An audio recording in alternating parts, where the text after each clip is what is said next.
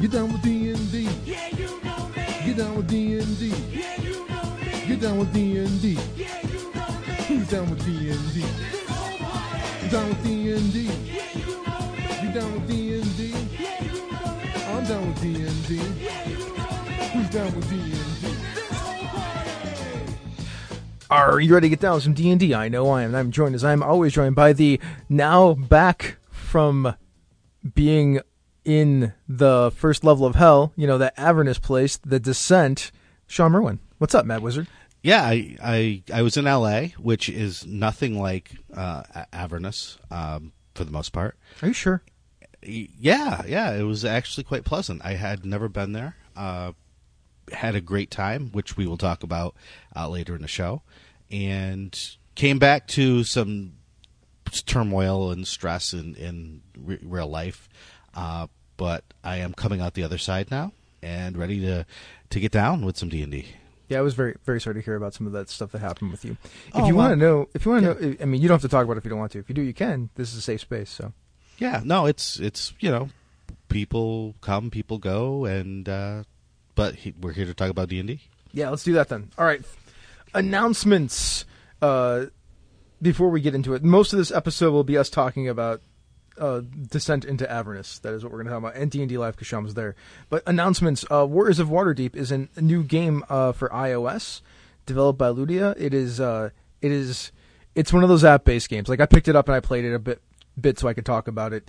You are just kind of going through like rooms of a dungeon. If you ever played things like Puzzles and Dragons or whatever, but it's just D&D themed. It's not a match game. It's a click game, and there's a little bit of positioning to it. And you collect stuff and upgrade your stuff. But the mechanics of it are not really very D&D, but they have the D&D trappings.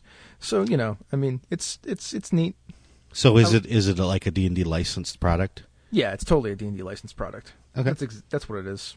Yeah. I mean, they use armor class and hit points and stuff like that, but it's not, the mechanics of the game are, you are going through short little, like, 3-room dungeons so far. I imagine they'll get a little bit longer later in the game, and you are, killing monsters. There's a little bit of movement involved and some special abilities that you can use.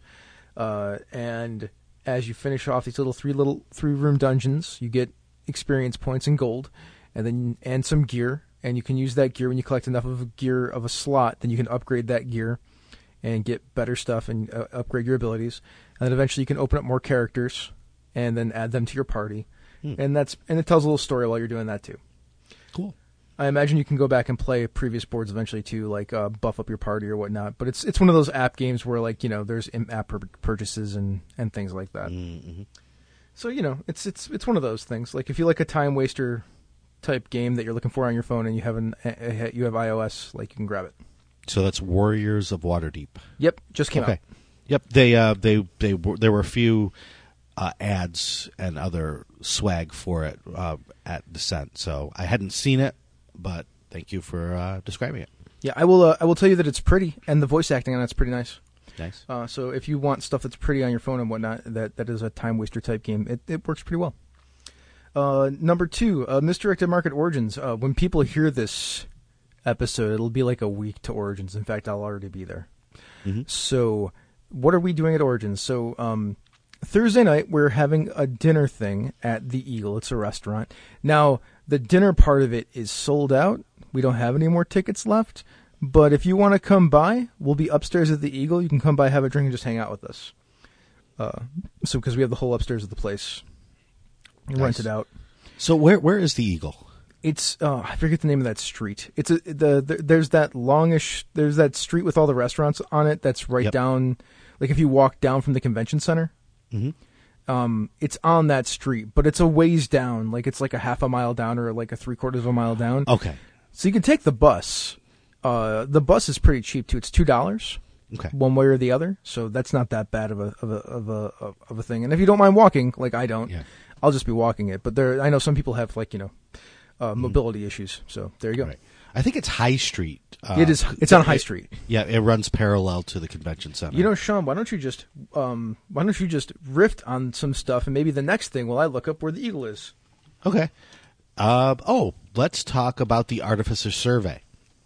So they put out a new version of the Artificer, a few weeks ago, and they recently put up the survey where you can give them your opinion on the Artificer. And it is extra special important that you do this now for reasons that will become apparent later in the show. Really? Who So knew? yeah, so if you use the Artificer in your playtest, or if you've looked it over and have your opinions, you can go to the D&D website and fill in your information about your thoughts on the Artificer. All right, back to Misdirected Market Origins. The Eagle is at 790 North High Street, Columbus, Ohio. There you go. So the other things that are going on at Origins from Misdirected Mark. So D&D specific stuff. 1 o'clock on Saturday is Build an Adventure in an Hour. I will be there. A couple other hosts from Misdirected Mark shows will be there, and maybe there's a 75% chance that Sean Merwin, the Mad Wizard, will also be there. Yes, I hope to be there, and if I am, we will be talking about adventure design, as we have been for many weeks in a row here on the show. putting our adventure design into practice by actually building a thing in an hour. At least the outline of a thing in an hour. Sure. I feel like we can outline an adventure in an hour. I think so, especially if it's a shorter adventure. Yeah, I mean, we'll just 5-room dungeon it up or something like that. Yep. Maybe somebody will show up with some map-making skills or something and can sketch out something really quick. Oh, that'd be awesome. Right? That'd be really sweet. Mm-hmm. Okay, what else? So, not non-D&D stuff. I think that's the only D&D thing we have going on at Origins. So, there's a hallway that's like a cross-section between the convention center and the hotel area where a lot of the role-playing game stuff is. Misdirected Mark tends to hang out there. We play a lot of pickup games over there and just hang out there. So if you want to come and hang out with us or talk to us, we are someone from Misdirected Mark is almost always there. Things that are on the schedule. At 10 o'clock from 10 to 2 is the one-shot and campaign tango with Phil and Senda. They will be doing basically a 101 GM answer your question type stuff from 10 to noon. I highly encourage you to go and hang out with them, and especially if you are interested in games that are not necessarily D&D, or moving your group into games that aren't just D&D, or using story game stuff in your D&D stuff, check that out. They're very good about those kind of things. And then from 7 to 9 that evening is the Misdirected Mark extravaganza, which it's for the fans of the network. We will do some probably GMing advice, but we are really there to talk about ourselves and talk to you and be ridiculous. There'll probably be some sort of singing and dancing and whatnot, because we do that every year, like karaoke type stuff. And I don't mean karaoke as in singing songs, but we sing parody songs that are nerdified. And there'll be prizes, and there'll probably be some sort of game that is going on. These things are all being worked on currently. Mm-hmm. And we're running a bunch of games too. I'm running some Dungeon World. I made a mistake in my scheduling, and I scheduled a Dungeon World game for midnight till 4 in the morning. I thought I scheduled it from noon to 4 in the afternoon, but it was from midnight till 4 in the morning. So that's a thing. Yeah, there's 2 slots still open in that game. 3 people signed up for it. Wow. Hey, but that's when you work, right? So yeah, so it's not really a big deal to me, right? I'll be fine. I'm also running some pulp games. The Margaret Morrison's First Letter, which is Shangri-La. There's a couple of those sessions out there, so you can look on the schedule for those. There are other. There's a couple of G.I. Joe games by our editor. They're not G.I. Joe, but they're essentially G.I. Joe with the serial numbers filed off. Our editor Jesse Edmond, Doc Palindrome, is running his G.I. Joe inspired role playing game, so you can check that out. That should be a really good time. I kind of want to play it. Nice.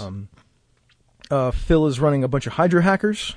Send is running a bunch of Turning Point. These are all games that are coming from Encoded Designs. And there's some Love and Justice on the schedule.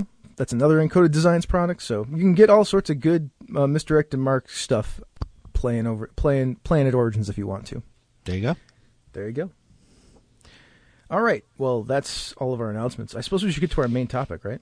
Yeah. So we're going to talk about D&D Live and all of the announcements that went on there. We're going to take a break from our adventure design series because in terms of news about what's happening in D&D, it doesn't get any bigger than what went down there. Yeah, and we're a little late to the comeback and talk about this, but that's okay. I figured, we'll just give our fresh take on it, right? Sure, absolutely. So, I got there a little late. I got there later on Friday, so I missed the major announcements, but I think it's important to talk about each of them. The last announcement for some people is actually the most important one.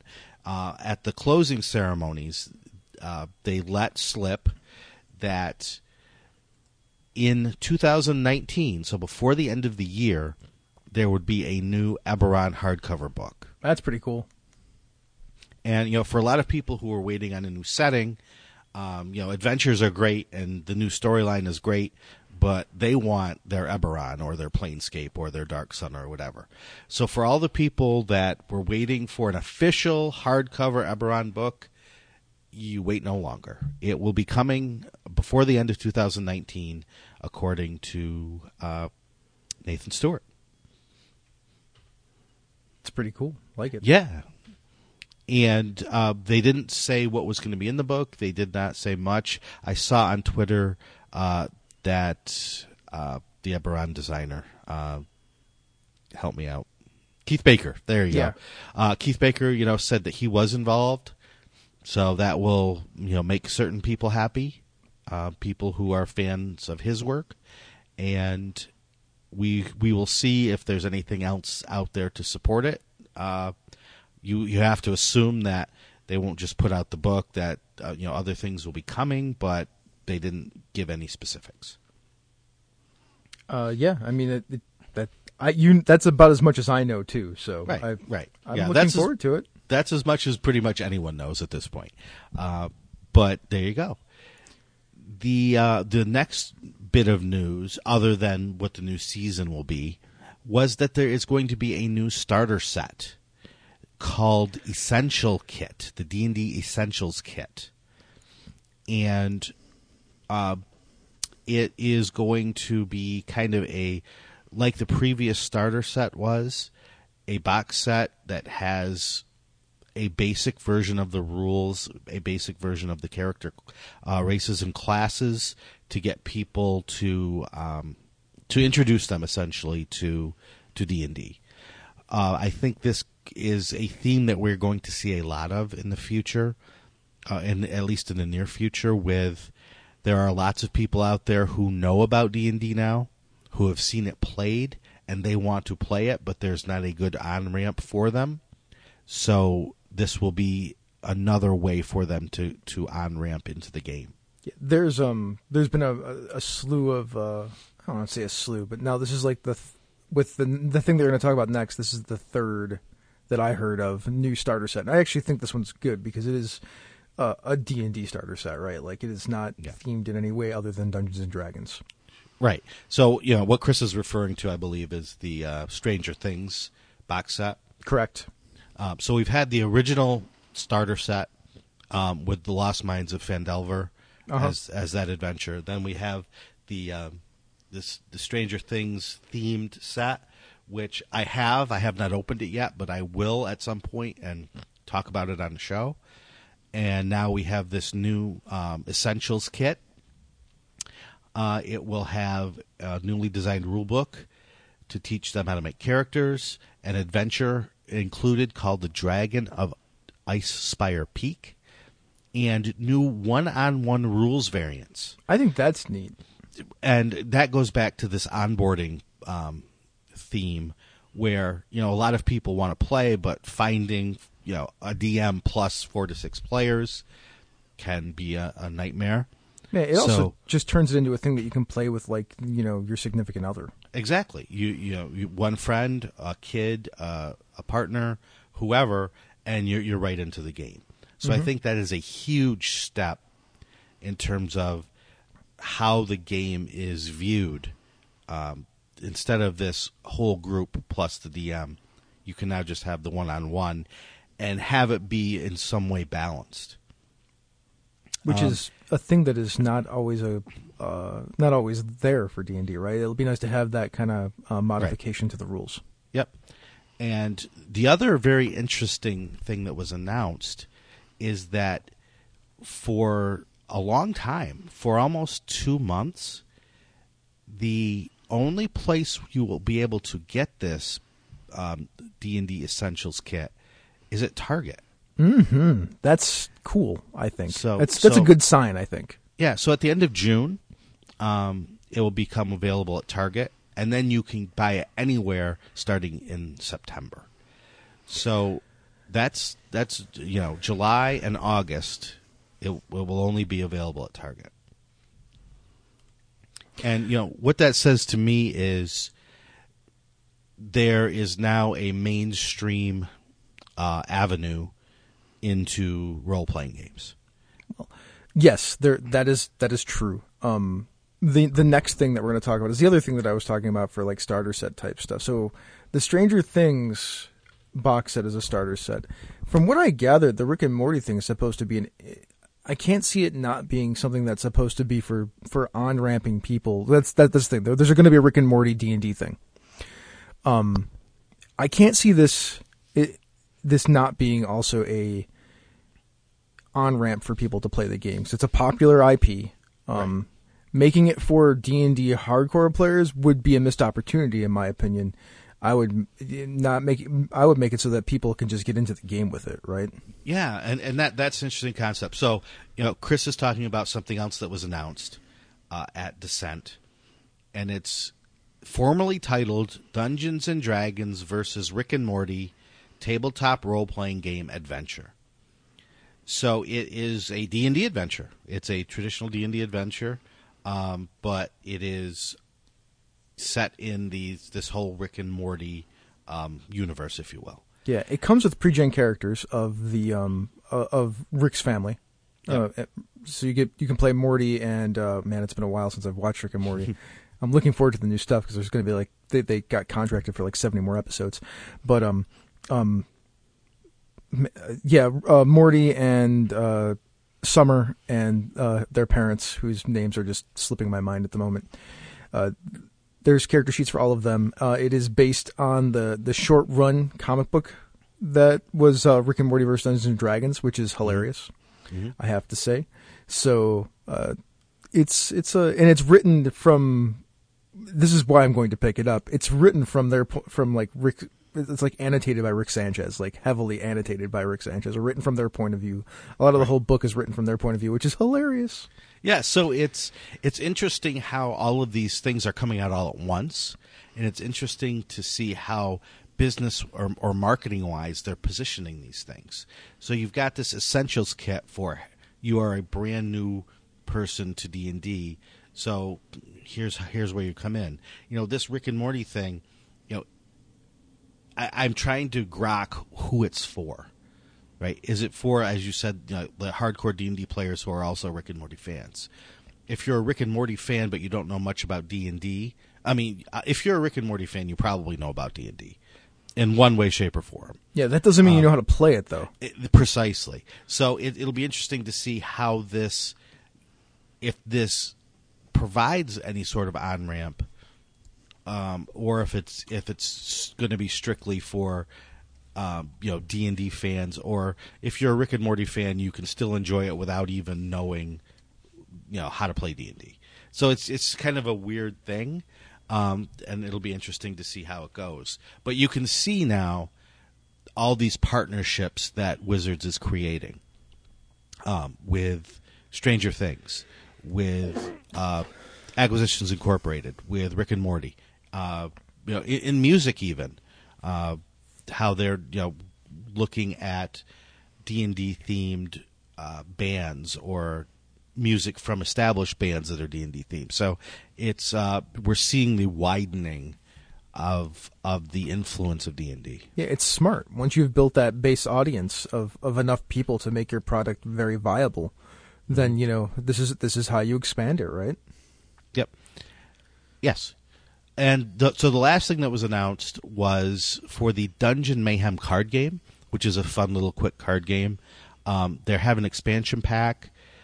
It will have 2 new decks, one for Minsk and Boo, yeah, and the other for the Druid Jaheira from the video game Baldur's Gate, which is also neat. Yeah, so it's a Baldur's Gate themed expansion for Dungeon Mayhem. Now, real quick, Minsk has transcended the video game. He was originally from the Baldur's Gate video game too. Right. Like that's his first appearance in D&D, as far as I know. And it's funny because while I was at Descent, I did not get a chance to watch any of the live streams. But I heard that, was it Jim Zub played Minsk? Oh man. And Matt Mercer played Boo. Oh, that must have been awesome. So he was just kind of squeaking. Or so I've heard.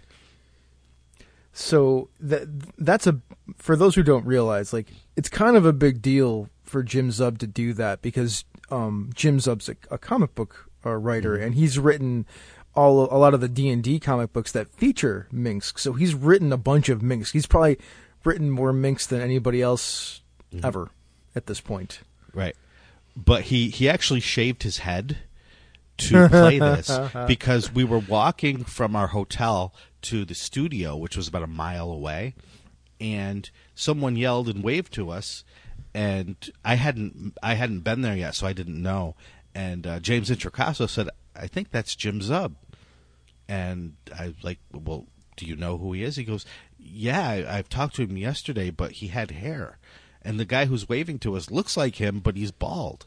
Did he paint his head with the Minx tattoo? Oh, yes. Oh, that's amazing. So, yeah, it was really quite an experience. So, just to talk briefly, those were the major announcements, minus the adventure, which we'll get to in a minute. But the experience was quite bizarre. To go Tell to me this. about it. Well, because I wasn't there the first day, so I got in late. But I went Saturday morning to get ready to run the D&D Epic twice. So you get there, and it's a Hollywood studio. Mm-hmm. So excuse me. So there's big, open, almost warehousey kind of places. And it was across the street. There were different studios. So you go into the place across the street, and it's almost like you're stepping onto a Hollywood set behind the scenes. So there's craft services table set up with food. There's a row of makeup chairs and mirrors where people are getting made up. And people standing around in costume talking, getting ready to go on. So in that area were the staff, the people that were working it, plus the talent, which were a metric ton of streamers of a variety of ilk, as well as actors in full costume who were working the rest of the show. So it was this strange amalgam of people. And then when you go across the street to the main studio, they had it set up in 3 different areas. There was an outside area with picnic tables and food trucks where you could mingle with the people walking around. You go into one studio, and that was where the main announcements were made, plus where the D&D Epic ran. So it was a large room that fit about 25 of those round tables that fit, 8 people, a stage, and then an area with sound systems and lights and so on. And then if you went into the other studio, that's where all the vendors were set up, and it was made up to look like Avernus. So there were devils and demons and Medusa and knights and other strange creatures, actors walking around among the vendors. Okay. That sounds amazing. and then on the other side of the vendors, there was an area of 4 sound studios where the streamers were streaming from. Mm-hmm. That's where a lot of the Twitch stuff came up there. There's like 4 different channels that were running all weekend. Yep, so 4 different feeds. So you could, and there was a glass, so you could peek in and watch them. Although you couldn't hear them, you could watch them streaming. But it wasn't like an audience. It was just you peek your head in a window. Mm. And so the main streams happened that you could watch in that area that ran the Epic twice on Saturday and once on Sunday. But people were just kind of all mingling. So, you're walking past and you're like, I think that was Joe Manganiello. Of course, it's hard to say I think that was, because he's huge and tall and, charisma forever. Or look over, I think that's Matt Lillard, And so but they all sort of moved around, and there was a signing area, but you could just walk in and sit down and start talking with just about anybody. And while we were seating people for the Epic, somebody would come over and say, I was sent over to go to a table. Could you put me at a table? And we're like, okay, sure. So I went and would sit someone at the table, and then I would come back, and people would say, do you know who that was? And I'm like, no, I have no idea who that was. That was Chris Funk from the Decemberists. I'm like, okay, that's cool. And, or Matt Lillard would walk over and say, I was told you could get me a seat. And I'm like, okay, here's a seat over there. Have fun. You need dice? You need a character? Here you go. And so it was just, so the talent, quote unquote, were just coming in and sitting down and playing games D&D, with just the people that bought tickets to be there. So it was just a kind of surreal experience where, 1 second you're in awe that you're seeing this celebrity, Deborah Ann Wall just walking in and sitting down to play, and just we're all just here for D&D. Yeah, absolutely. So it was interesting. It was fun. I had a lot of fun. It's LA, right? Like that's a lot of those people's hometowns. Right. So it makes sense that they're just hanging out, right? Like, yep. I mean, they're also there to perform, but it's also D&D, right? Like, I think that was the point. Yeah, I mean, it was exactly what you would hope it would be, a big celebration of D&D. Yeah, festival-like. Mm-hmm. It sounds amazing. Like, it sounds like something I wish I could be at. It's exactly the kind of thing that I would love to be a part of. Yeah, I mean, and hopefully, as time goes on, it will become more and more and more accessible to people. Obviously, if you're from the LA area, it's great. Or if you have the money to fly in and spend a weekend and $300 for a ticket to do this. They gave out great swag, as they normally do, almost probably worth the $300 ticket. Nice. And what I heard the most was, for people that were there last year and this year, was it was much better this year because we actually got to play D&D. So I think having the D&D Epic there, giving people that experience, especially those people who have never, who are D&D fans and who play but have never played in an Epic before, that experience of that communal storytelling on such a grand scale really wowed them. I heard I thought Adventures League was stupid, but if this is Adventures League, I want to keep doing this, that sort of thing.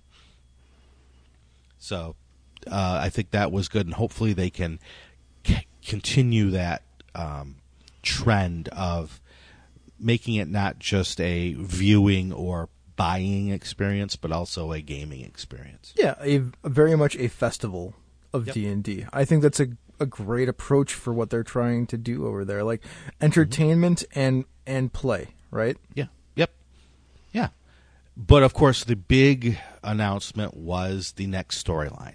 Yes, Baldur's Gate: Descent into Avernus. That's the title, right? That is the official title of the book. Yes. All right. So, high level stuff, I guess. I'm just going to run through some things. So, it's a 256 page adventure.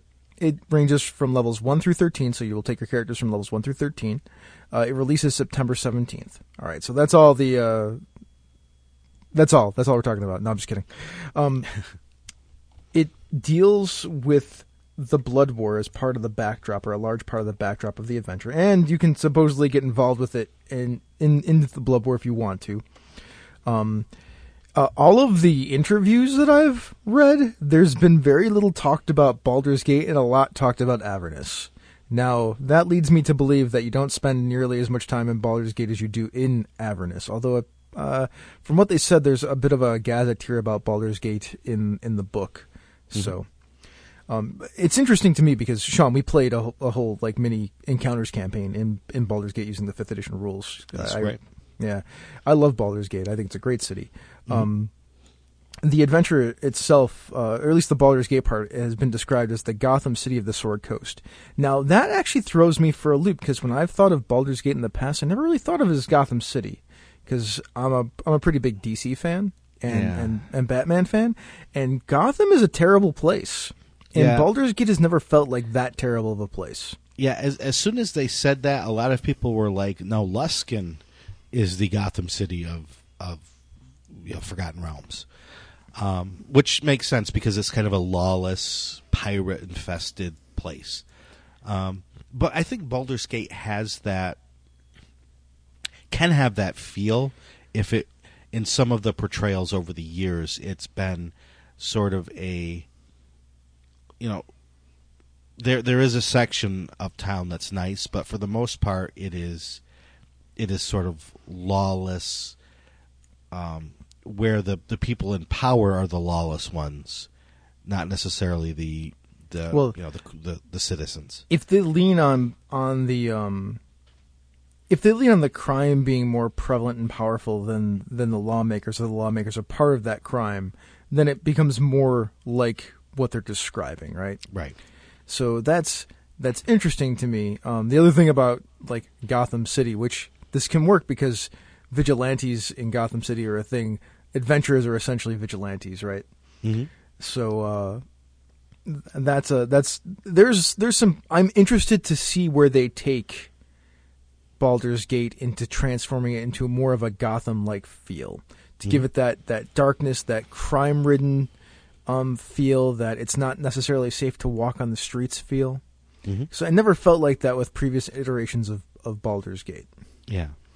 Which I think it's cool. Like, I have no problem with them doing that. I think Luskan's kind of too far out of the way to really be a Gotham City, if that makes any sense. It's way up north, right?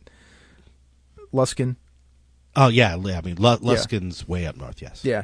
So, I mean, to play the Waterdeep as the metropolitan sort of jewel of the Sword Coast, and to play Baldur's Gate as the more crime-ridden, needs to be cleaned up, problematic city as the two largest cities on the Sword Coast is very interesting to me.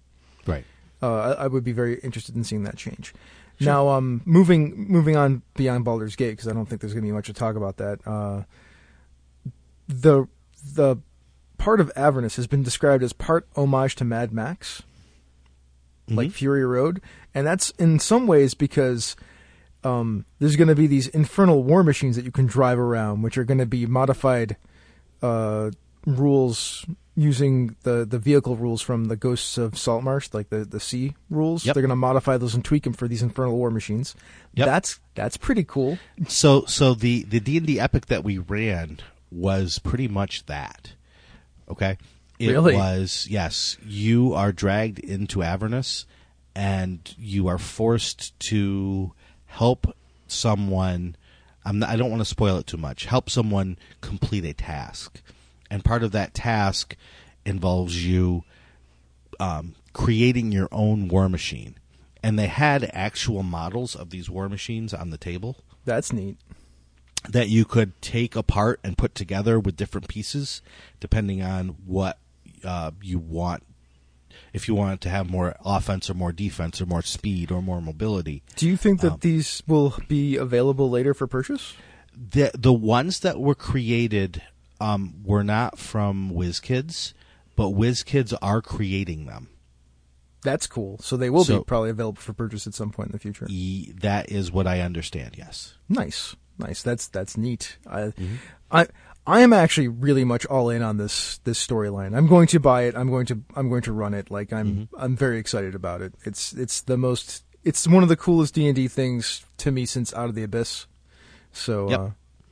I mean, there's been some decent storylines since then, but like this one has really got me going, right? Like it's got that same kind of like weird flavor that I like in my D&D games. So there's the Infernal War Machines.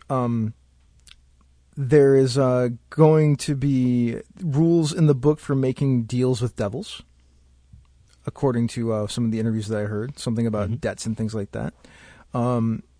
And there's going to be Jeremy Crawford. There was a quote from him saying that they're going to give DMs a number of suggestions on how to make adventuring hell appropriately horrible. So there's going to be rules for how the environment might mutate your character, how it's hard to get a good night's sleep if you try to sleep at all in hell, stuff like that. Mm-hmm. And of course, these are things that you can use even if you're not running this adventure. Sure, and that brings up an important question about each edition. Or each plane in each edition sort of has its own feel. And in some editions, adventuring on the planes, you didn't even want to attempt it unless you were pretty much an epic level character. Mm-hmm. It sounds like with this adventure, that's going to be lessened a little bit, because if it's levels 1 through 13, and you assume you're going to be in Avernus, for at least half of the time, right? Then it's you're going to have to go there as a lower level character. So having these things sort of sets the tone for what it will be, and as people are wont to do in creating their own content, whether just for their home game or to sell on the DM's Guild, you want to keep that in mind. How do you want to set first level adventures there? What are the drawbacks of that? How can you do it? Keep it realistic in the fantasy sense, that everyone's not all wiped out immediately. So it'll be interesting to see how those sorts of things are handled in the adventure. I'm very curious. I can see that stuff working because D&D characters are pretty competent in that 5th to 6th to 7th level range. So. Mm-hmm. All right. The other thing that was mentioned about the book is that some of the characters that are going to show up, Zariel, of course. If you don't know who Zariel is the Archdevil, the Archduchess of the plane of Avernus, and she's got a fascinating history, which we'll talk about in a little bit. Kostichi, the Demon Lord of Frost Giants, which is not very much about. Mm-hmm. So it'll be fun to see that fleshed out. And then Arkan the Cruel, which is a Dragonborn Paladin and first introduced into, I guess, the D&D sphere by Joe Manganiello on Critical Role. So this is a character from Critical Role that's going to show up in Avernus. So yep. It's interesting how that stuff kind of like is now drifting into our core books because, why not, right? If it draws people in, okay. Yeah. And I mean, it's appropriate. Like the character fits in that space. So, you can go check out Critical Role or just look up Arkan the Cruel on a wiki. It's on a wiki already, so you can find it there. Yep. All right. So that is like sort of a lot of the information that came out about the book Descent into Avernus. I want to talk a little bit about, if you think we have some time, Sean, which we do. It seems like we have a little bit of time to talk about sure. Baldur's Gate and Avernus itself. Mm-hmm. More about Avernus, less about Baldur's Gate. Mm-hmm. So, at times, Baldur's Gate has been thought to be the most important city on the Sword Coast. A lot of people argue that Waterdeep is more important, but Baldur's Gate is very key to shipping and things like that. Mm-hmm. It's run by the Council of Four and the Parliament of Peers. There is a very prominent mercenary company there called the Flaming Fist. And we already mentioned the Gotham City thing. Like that's a departure. I'm very curious as to see how it's going to work, because in the past, to me, it's always been like kind of a hub, cosmopolitan city where it's just anybody and everybody kind of shows up there. Yeah, and one of the things about it in terms of its development over the years is that it's one of the places that didn't draw most of its lore from the tabletop game. It drew most of its lore from the video games. Correct. Yes. So that makes it one of the most well-known places, in the lore, because some people who have never rolled a die on a table know everything there is to know about Baldur's Gate. Mm-hmm. And that stupid encounter at the inn where you would walk out and get fireballed and you have to quick save and play it 17 times in order to get past it. Oh, do you know what I'm talking about? I know what you're talking about, yes. Yeah, that stupid encounter. Yep. That's what happens when you try to video game up a role-playing game that's not necessarily balanced against itself. Yes, agreed. All right. So, I mean, I don't want to spend too much time on Baldur's Gate 'cause I'm pretty sure, until I find out more about the book, I'm pretty sure there's not going to be as much about BG in there as there's about Avernus. And Avernus is by far the more interesting place to me. So let's talk about Avernus. So most of the information that I got about Avernus is from the Fiendish Codex 2, The Tyrants of the Nine Hells by Robin Laws and Rob Schwab. It's a very definitive source for learning about the lore of D&D devils and Baator. Like, it's a really good book. Also, you can look at The Guide to Hell by Chris Pramis from earlier. So, just before we even get into the lore of D&D, Avernus, for those who don't know, is an ancient name for a volcanic crater located near Cumae, Italy, which the Romans believed was the entrance to the underworld. Did you know that? Did you know that, Sean? I knew that it was named after a place in Italy. I wasn't sure that it was Cumae, but yes.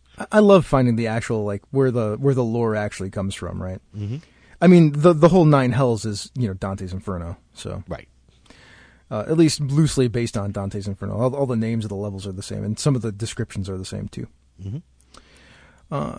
So, the history of leadership of Avernus. So, for those who, I guess I should not talk about the history of leadership first. We should talk about what Avernus is. It's the first level of hell. It is where the blood war rages. So the devils and the demons fight on this plane of existence constantly. And to that end, there has been a series of different leaders there, and it's rotated around. And I think it's kind of fascinating because it also runs into some of the previous D&D storylines. Sure. So the first, at least, leader of Avernus was Tiamat. Mm-hmm. And Tiamat was really bad at running Avernus and was demoted by Asmodee, but was allowed to guard the portal to Dis until Tiamat was promoted to demigoddess status. And then all that stuff happened with, Horde of the Dragon Queen and the Rise of Tiamat. Yep. Asmodee actually offered Tiamat the job again once that happened. And Tiamat said, no, I don't really want to because I don't really want to make Bel mad, and Bel's doing a fine job. And we'll talk about Bel in a second. Bel's a pit fiend. The very first time I adventured in Avernus was back AD&D days, and that was when Tiamat was ruling it. Oh, there you go. So we had many a battle with Tiamat on the first plane of hell. Tiamat's been around for a while. Oh, yeah. So then the next ruler was Zariel. So Zariel, who is going to be very prominent in this book, I would imagine. I'm pretty sure Zariel's on the cover. I'm pretty sure that's who that is. It might not be, but it looks like it is. Right. Zariel was originally an impetuous angel of Celestia. And what Zariel wanted to do constantly, had this plan of, like, I want to bring the Holy Host and go wipe out all the demons and the devils because they're all just sitting there on Avernus. We could just go and flank them and destroy them all. But Zariel's superiors were like, no, it's a terrible idea. We don't want you to do that. We're not going to do that. That's not really the angelic way. So Zariel, this warlike and combat-oriented angel, decided to gather up a host of mortals and go and attack Avernus without permission, and got stomped, essentially. And after getting stomped, Asmodee was like, well, that was impressive, and I like the cut of your jib, and you should totally be in charge of Avernus, so you're now in charge of Avernus since, you seem to have this whole warlike thing with the blood war thing going on. Go lead my armies and beat on some demons. I mean, that won't feel too bad to you, right? And Zariel was like, sure, why not? It's not like I can go back to Celestia. I completely fell. So then that goes on for a while, and then eventually a rebellion occurs, which is called the Reckoning of Hell. And all of the archdukes and duchesses of Hell start fighting. In fact, it turns into two factions that fight each other to try to depose Asmodee, and it goes on, and eventually Asmodee kind of manipulates everybody to destroy each other, and then still is in charge, and then basically puts everybody back in charge of what they were in charge before and punishes them, except Zariel now has to have this pit fiend named Bel as her right hand and in charge of her armies. So all the armies of Avernus. Shortly thereafter, Bel overthrows Zariel, imprisons her under the Bronze Citadel, a prominent structure on Avernus, and siphons off her energy to power his own abilities. There's also some creepiness going on there where these creatures are constantly cutting off pieces of Zariel and eating them to torture her while she regrows them. Like you do. Like you do in hell, because it's hell, right? Yeah. So, not too long after that, it comes to light that Bel, this Piffine, is not very good at defending Avernus, like not nearly the general that Zariel is. And there's a demonic incursion that causes a lot of problems. And Asmodeus is like, well, I don't got very many choices. Hey Zariel, why don't you go back and be in charge of my my armies on that plane of existence? But why don't you keep Bel as your advisor, because Bel was pretty good at keeping you in check so that you didn't rebel. Mm-hmm. So if you can't tell just based on that, that's what hell is. Hell is this really interesting political game of putting people in power and then balancing them against each other. And Asmodeus or Asmode is better at it than anybody else. Mm-hmm. So that's where we currently stand, I would imagine, when this adventure starts. Yeah, you would think. Yeah, and under her rule, Avernus, like, it used to have a lot of metropolitan cities, but with this ongoing war and the way that Zariel runs things, like, it's turned into this giant wasteland. Mm-hmm. So, like, there's just a ton of destruction. There's only ruins around, really, and there's only these defensive citadels that still exist. And so you can see where the Mad Max vibe would creep in with that wasteland, no resources, that sort of thing. Mm-hmm. So how you get the Mad Max thing with the Blood War? So Mike Merles, he had this to say about that. The Blood War, it comes and it goes like seasons. Sometimes the season's hot with battles everywhere, and other times it's cold, where battle is limited to skirmishes, and that's when the infernal war machines come in. So when the Blood War season recedes, then you have all the ruins and wreckage of the battle scattered across hell. And there's all these Hellfire engines everywhere. So there's scavengers out. There's this post-apocalyptic wasteland. They're like ripping parts from the machines. They're building, these hot rods that are diabolical, and they're using those things to get around and fight each other. And then when the fighting increases and we go back to a war season, then they use them to escape. Mm-hmm. So that's really interesting to me, that the idea that the Blood War is kind of like this this force of nature rather than two armies fighting. Right, because the River Styx runs through Avernus. Mm-hmm. And so whereas the other planes of hell are practically impossible to get to, the Styx runs through several planes. That's true. So it makes it very permeable, and Styx runs through the abyss as well. So demons can go use the Styx to get straight from the abyss to Avernus, and so that's why the Blood War, the front is Avernus, right? That's mm-hmm. where most of the battle is taking place. So it is, you think D-Day, but constantly, right? Yes. There's just this constant onslaught from one side and defense from the other. Yeah, and they're not using machine guns and tanks and things like that. They're using, Vroks and, mm-hmm. Pit Fiends and, Balors and all that good stuff, right? Yes. So, and Balors and Pit Fiends are the same thing, aren't they? The different names, yes. What's the Pit Fiend equivalent of a demon? I always forget. Is there one? No, I think that's Balor, right? The Balors are demons, Pit Fiends are devils. Oh, okay. I couldn't remember. I thought maybe Pit Fiend and Balor were the same exact thing. No, I'm getting old. They're kind of the demonic, devilish versions of each other. Okay, that's good to know. Yep. So, and if anybody's wondering, the reason that the fight is always occurring on Avernus is because once a devil is in hell, like, it's really hard for a devil to get out of hell. You have to be summoned. It's a lot easier usually for demons to sneak out of the abyss. Mm-hmm. According to lore. Mm-hmm. That sounds about right?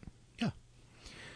Certain demons have a harder time getting out of the abyss, but it's a little easier for demons to get out of the abyss than it is for devils to get out of hell. Like, they can, maybe not to the prime material plane, but devils are stuck according to their laws and the deals that they've made in the 9 hells. Mm-hmm. One of the other cool things that will be in this adventure is the concept of a soul coin. Ooh, what's that? Tell me. So a soul coin is the currency of Avernus, and it is a coin that contains the soul of a damned person. So that means you can throw it in your infernal war machine and use it to power it to drive it around. Yes, you can. Because those things are powered by souls. Yes, or you can use it in these strange wandering markets that appear across Avernus. Yeah, on the back of infernal war machines at times. So I've heard. Some of them, that's what I heard. I heard that rumor. Like, I didn't hear it as a rumor. I read it somewhere. I heard somebody actually talk about it on a stream. So Yep. That's a thing that happens. Yeah. So, I mean, I could speculate about the adventure, but I think even if I speculated, Sean wouldn't be able to say anything, 'cause I think Sean knows a lot more about this than I do. Well, yeah, I with James Introcaso and Will Doyle wrote the epic that is involved with this, and we also wrote the D&D Open this year, which is running this weekend, so it will already have run for the first time at Games Expo UK, and I also worked on the book itself, so I really can't talk more about. So like you actually know what is actually inside of the book. At least parts of it, yes.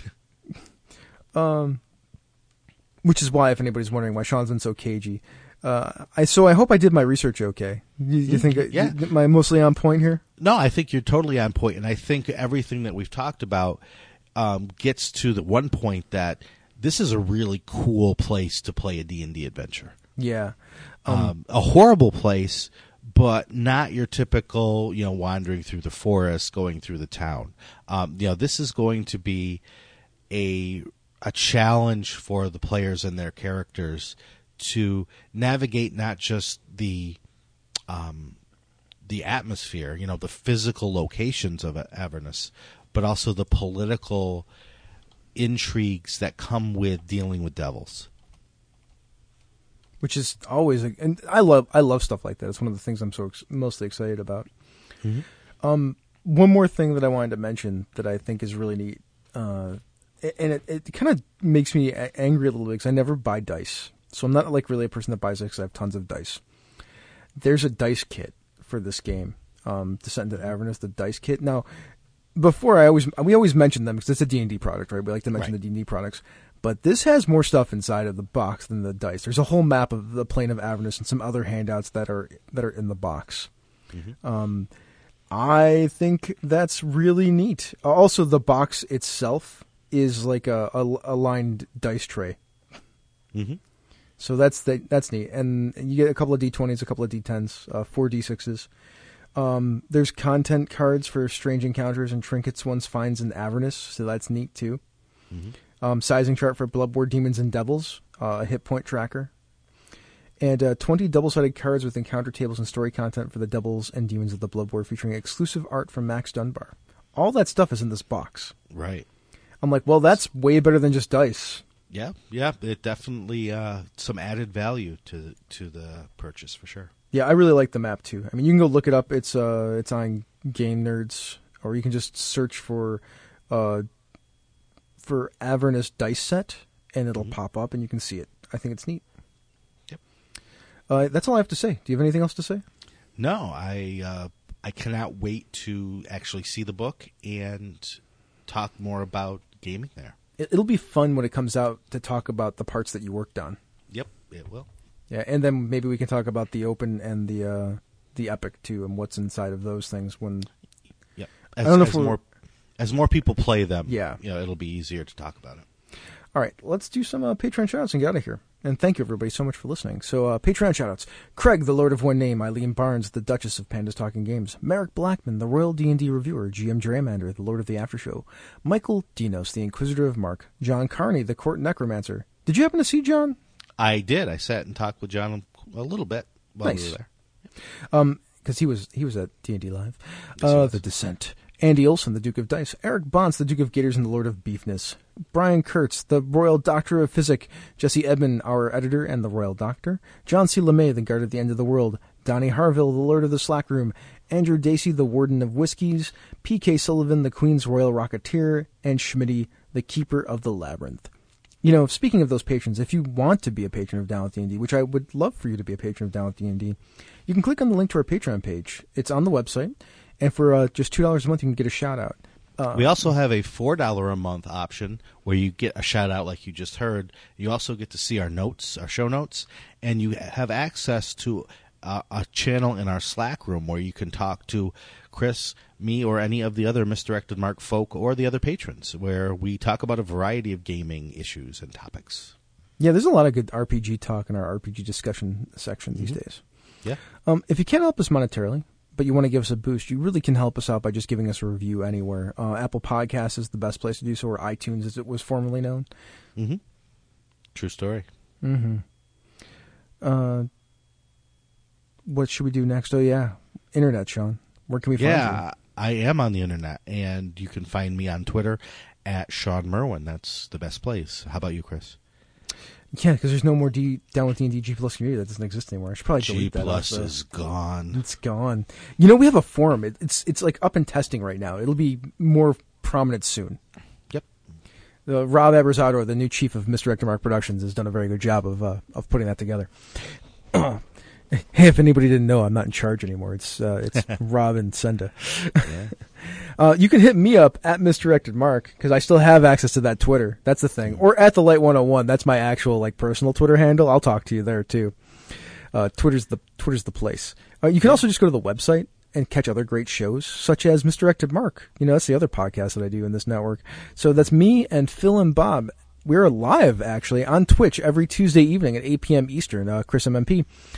Twitch.tv, and we break down and get inside games, game mastering, playing games, and game design in an effort to entertain and inform you. In fact, our last couple episodes, we were talking about RPG artifacts, like making things that you make in game, or like props and mementos, things like that. It was a lot of fun. Cool. Down with D&D is a Misdirected Mark production, the media arm of Encoded Designs. Hey, Mr. Mad Wizard, what are we going to do now? We're going to go kill some lemure. Is it lemure? It is now. Hell? That's because it's Dretches in the Abyss. Ah, I got it. Yeah, good job. Yeah. Mm-hmm. Get down with D&D. Yeah, you know me. Get down with D&D. Yeah, you know me. Get down with D&D. Yeah, you know me. Who's down with D&D? This whole party. You down with D&D? Yeah, you know me. You down with D&D? Yeah, you know me. I'm down with D&D. Yeah, you know me. Who's down with D&D?